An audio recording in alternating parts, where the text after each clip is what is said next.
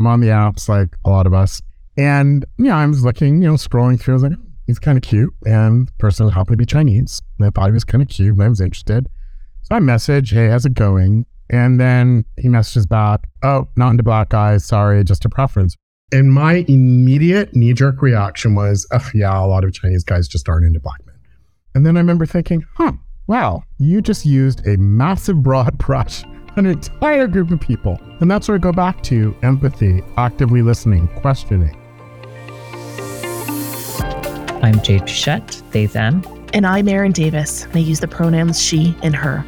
Welcome to Uncovering Belonging, a podcast that explores the professional and personal stories of unique voices of what it means to belong and the journey to finding our authentic self. Erin, I am so excited today to introduce you to Jefferson Darrell, he, him, the founder and CEO of Breakfast Culture. I'm excited as well because Jefferson and I had the opportunity to connect and get to know each other a little bit. And so I'm excited to do a bit of a deeper dive. Yeah, definitely. I met Jefferson early in the pandemic online when Private Work Canada was trying to pivot to really try and find enough virtual content because we had been doing so much in person. And so Jefferson was one of the people I got introduced to very early on because of his background in diversity, equity, and inclusion work, as well as his specific knowledge in terms of how you do that in a marketing context and some of his marketing background. And so he did a really, really amazing webinar for us called Woke Marketing Rainbow Edition that our partners loved. He's also become our anti-Black racism action plan consultant, and he's become one of the people that I really value and admire in my network. And so I'm so excited to introduce you today to Jefferson, and just like myself is calling in from Toronto or Toronto today. And so welcome, Jefferson. Thank you, Jade. Happy to be here. This is Erin, and I'm recording this after the fact to provide our listeners with a content note and let you know in advance that throughout the conversation, Jefferson shares experiences of suicidal ideation as well as anti-Black racism. We wanted to take a quick pause and encourage you to check in with yourself so that you can decide whether this is content you're able to engage with at this moment before listening on. Tell us a little bit about your story. How did you get into this work? Thank you, Erin. Happy to share my story. It's funny, I often hear, how did you get into this line of work? And I can't speak for everyone, obviously, but I suspect a lot of people who listen to this, I think we're always just doing this because we have to for our own survival. Mm-hmm. For me specifically, part of it was my own lived experiences, working within an organization when there was quite a bit of racism, specifically anti-Black racism. And through that, I also found out about some of the gender discrimination that was happening there, homophobia that was happening there as well. And I ended up becoming this go-to voice for the marginalized peoples in the workplace. Tell me more about that.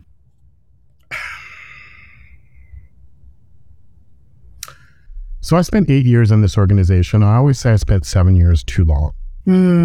It was not a good time for me. I was extremely depressed, frankly, to the point of I felt suicidal. Sunday morning at 3 a.m. was always the worst. I would literally wake up in a cold sweat, dreading going into work the next day. That said, when I say suicidal, I need to qualify this. I was in therapy for about 3 or 4 years and I was going through all of this. My therapist kept asking me, do you have a plan to take your own life? To be clear, I did not have a plan to take my own life. I felt more hopeless than helpless. Behavioral psychologist Will Smith, not to slap Will Smith, but the psychologist Will Smith, he actually did a study on this. He called it racial battle fatigue, or RBF. And it talks about the physical, mental, and emotional impact that racism, especially systemic racism, but racism period, can have on racialized peoples within the workplace. And I was very much a textbook example of that. And it was a horrible, horrible, dark time in my life. And I realized I don't want anyone else to have to go through what I went through. And that's one of the reasons why I got into this work, because I'm very much, you know what, if I'm going to complain about something, let me come to the table with a solution. And I took all my learning and my experience and I put it into breakfast culture. So maybe a bit of a follow-up, Jefferson. You kind of, at the beginning of your story, shared this I would say, sense of exclusion in the role that you were doing, right? And have you found a greater sense of belonging now that you have this organization and you get to dive into this work every single day? There's that old saying that when we don't get a seat at the table, we'll often leave and make our own tables. And that's basically what I've done. I hear that. Not without its own challenges, because I operated at a C-suite level, but I was never given the title and I was never given the compensation that goes with that. Right. So I never received that golden parachute to start my own business. I'm bootstrapping it all myself. Totally. It's funny, I received a really good piece of advice when I first started my company to make sure you partner with people whose values align with yours. And that's something we do look for. And if anyone you're thinking of partnering with, their values don't align with yours, no matter how attractive that partnership looks, don't partner with them because it's not going to end well. Yeah. And you're also speaking to not only sort of the words on the paper, but also living those values every single day, right? Oh, exactly. It's kind of exciting when you think about it from the perspective of like, okay, I get to start from a place of what's going to work for me. So I have this sense of belonging, and how can I bring other people into this space so they can have that sense of belonging, rather than the opposite of try to fit yourself into this system. That's one of the 3 B's of what we call our marketing offering. Be authentic to your brand. If it doesn't make sense for your brand, that's okay. You're not necessarily going to speak to everybody. And if it doesn't make sense for your brand, don't try to fit yourself in, as you said, where it doesn't make sense. Absolutely. The other 2 B's are be present and be prepared. But that's for another discussion. I suspect they might weave themselves into our dialogue. I'm going to turn it over to Jade and give them the opportunity to dive a bit deeper. Thank you, Erin. I appreciate the depth of vulnerability and many pieces that connect to some of my own histories of a previous workplace. And this quote really stuck in my head, the James Baldwin quote of "the place in which I'll fit will not exist until I make it." Exactly. At least for the 3 of us, we've had to go outside of traditional spaces to create that space for ourselves, but we're helping and trying to create that space for others. So what are some of the barriers that you see in terms of actually bringing that space from these consulting spaces, nonprofit spaces, to a space where we can actually see people who look like us, who have the similar experiences as us? I find one of the biggest barriers is I have a lot of clients approach breakfast culture with a solution already.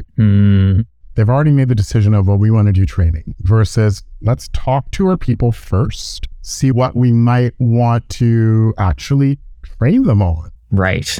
So I had one client that came to us in 2020 during the racial awakening. They skewed heavily with the number of white employees. So just anecdotally, observationally, they realized, okay, we may have some problems from a systemic racism issue.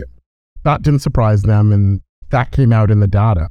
But what also came out in the data, which completely surprised them, was 40% of their staff had hidden disabilities. And they were just gobsmacked. They're like, wow, we had no idea. The other piece that came out was majority of their employees were under the age of 35. And anyone over the age of 35 felt like, oh, so you're giving me the hey boomer. So when it comes to training now, based on that data from what their people actually told them, it actually informed the training. So in addition to racism training, there needed to be ageism training, there needed to ability training, they needed to review their policies, their accessibility in terms of the overall organization. So that's where I say is I find that's a barrier, because a lot of times I'll have clients reach out to breakfast culture and they just want to immediately go to training, skipping that step, that first initial, let's collect some data. I see this so often in the work that I do as well. And I see Erin nodding as well. It is something that's systemic, right? And I think sometimes it's coming from a place of, well, we just need to do something because otherwise we're going to be perceived as doing nothing. Oh, yeah. It really is something that a lot of organizations need to rethink. You know, how do we actually start at the beginning and look at this from an intersectional perspective and recognize that there's no one issue to be able to make a community feel completely included. You hit the nail on the head. Our courses are built to build on each other. We start with Diversity and Inclusion 101, very foundational. Our second course we recommend after that, we call it Power and Privilege. That's breakfast culture's approach to unconscious bias training. We flip it and we talk about how we all benefit from forms of privilege For example, in D&I 101, I do a quick little privilege test where I put up 7 very common privileges in North America. I'm sure we can think of them now. Are you male? Are you straight? Are you white? Are you cis? Are you able-bodied? Do you have socioeconomic privilege? And were you brought up in the Christian faith? It's not an exhaustive list. For me, as a Black gay man, I score 5 out of 7 on that list. And that's a high score. And this is what I'm saying. We all benefit from some form of privilege. And then that sort of third section of exercises, we break them down. So we call them ally as a verb. We have a racism edition where we just look at white privilege and how white people, men, women, trans, etc., benefit in today's society. We have a women's edition where we look at male privilege and the patriarchy and misogyny and how men, Black, gay, trans men even, benefit from male privilege in society. Definitely. And if anyone comes in, well, what about, you're right. There are other people who don't have these privileges. The only one who wins when we get into oppression Olympics is the oppressor. Agreed. And so that's why I always like to tell my clients, I don't care who you are, but before we do ally as a verb, we are doing power and privilege first to help avoid that whataboutism in oppression Olympics. Yeah, that's so important. I know one of the most powerful anti-racism trainings that was designed by Chanel Gallant, it was called Beyond White Tears, and she got a lot of support. One of the things that she kept going back to in that was, let's make sure to reaffirm what about looking at that issue specifically. So when it came to racism, as a white person, I may be a disabled trans femme, and I could go on, but what about the experience of a trans femme of color who's disabled in that same experience, and really needing to focus on that. So making sure that people have kind of this broader understanding of power, privilege, how it interacts in the world, how we all have privileges, but that things can interact differently when those different privileges and oppressions interact. Exactly. So I'm hearing look at the broader picture, step back, and then focus in on specific forms of marginalization. What other things have you seen that work really, really well to make kind of that systemic change? Biggest thing I'd say is empathy. Empathizing with other people's perspectives, number 1. Number 2, active listening. Actually listen to understand, not to counter. And then number 3 is questioning, questioning our own biases. Right. May I share a quick little story? Of course. I'm on the apps like a lot of us. And I was looking, scrolling through. I was like, he's kind of cute. And the person happened to be Chinese. And I thought he was kind of cute and I was interested.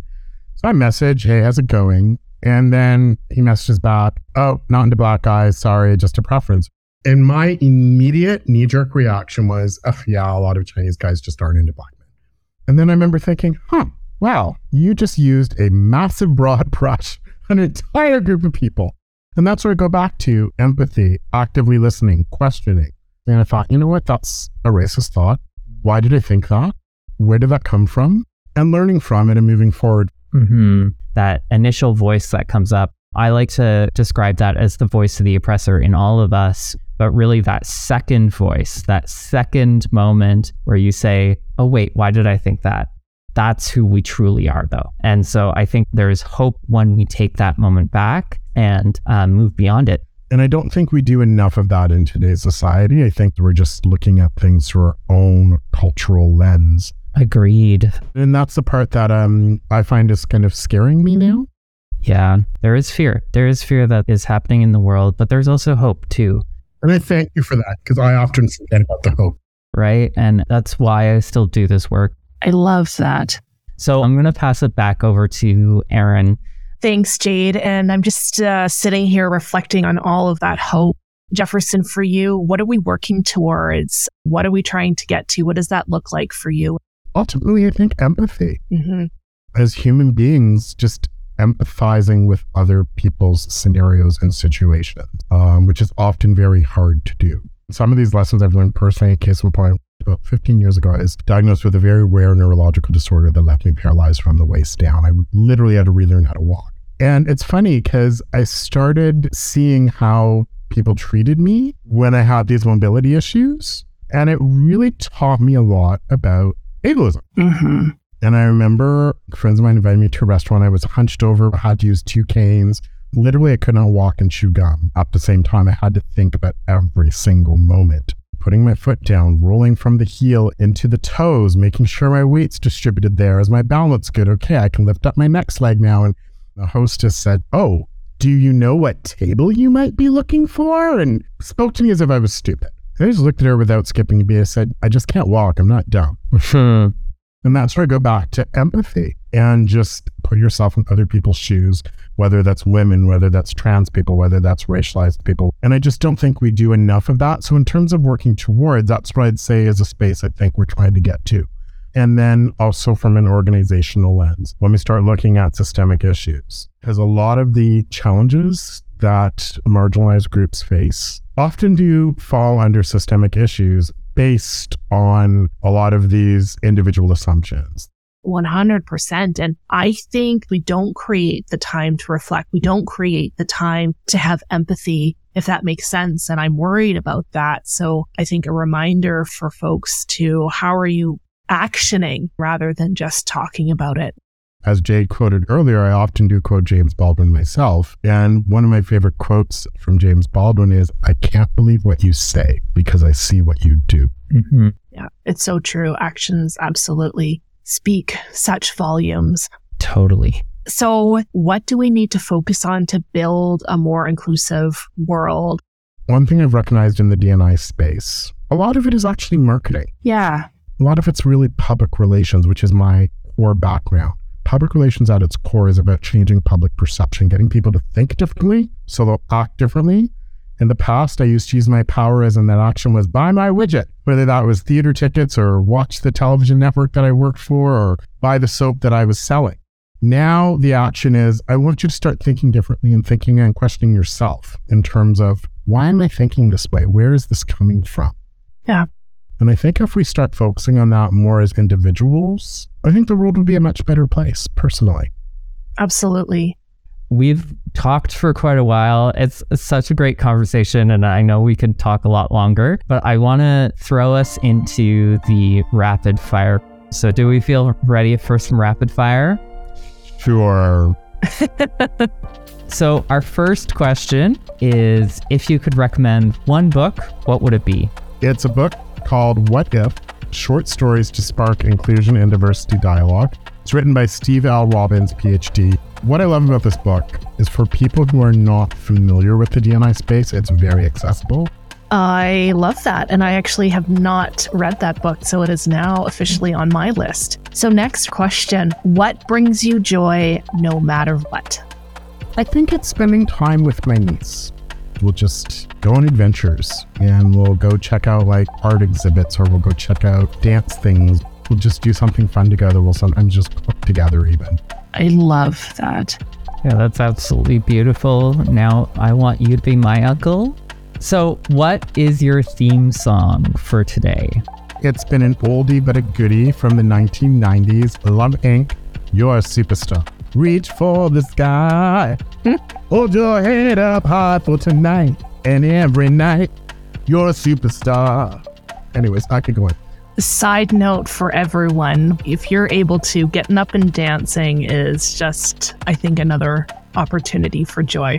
But back to the questions. Who is someone that inspires you but doesn't receive enough credit? Two people came to mind. So one is my friend Ken. I might be shooting myself in the foot when I say this, but a man by the name of Randall Pierce. So our final question, what is one call to action you'd like from our listeners? When you have those biased thoughts, those discriminatory thoughts, those racist thoughts, those homophobic thoughts, those transphobic thoughts, we all have them. Like, you're lying to yourself if you don't.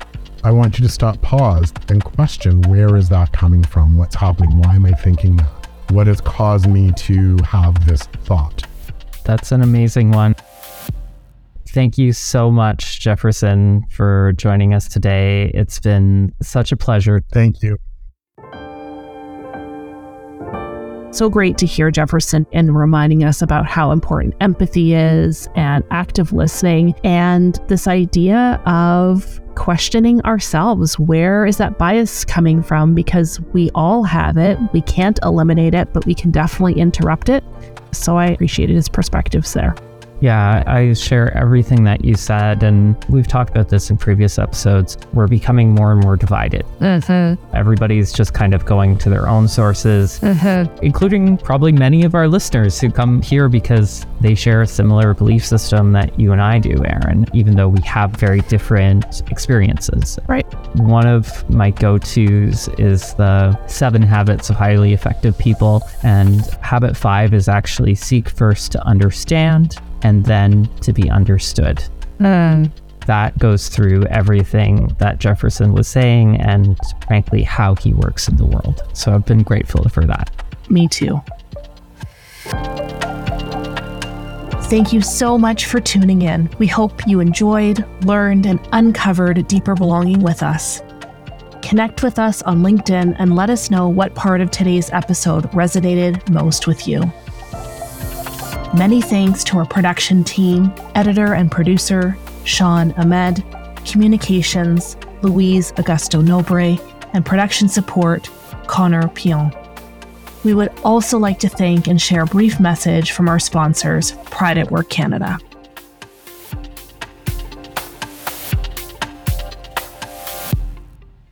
For 2S LGBTQIA+ people in Canada to confront today's economic challenges, they need good jobs with rising incomes.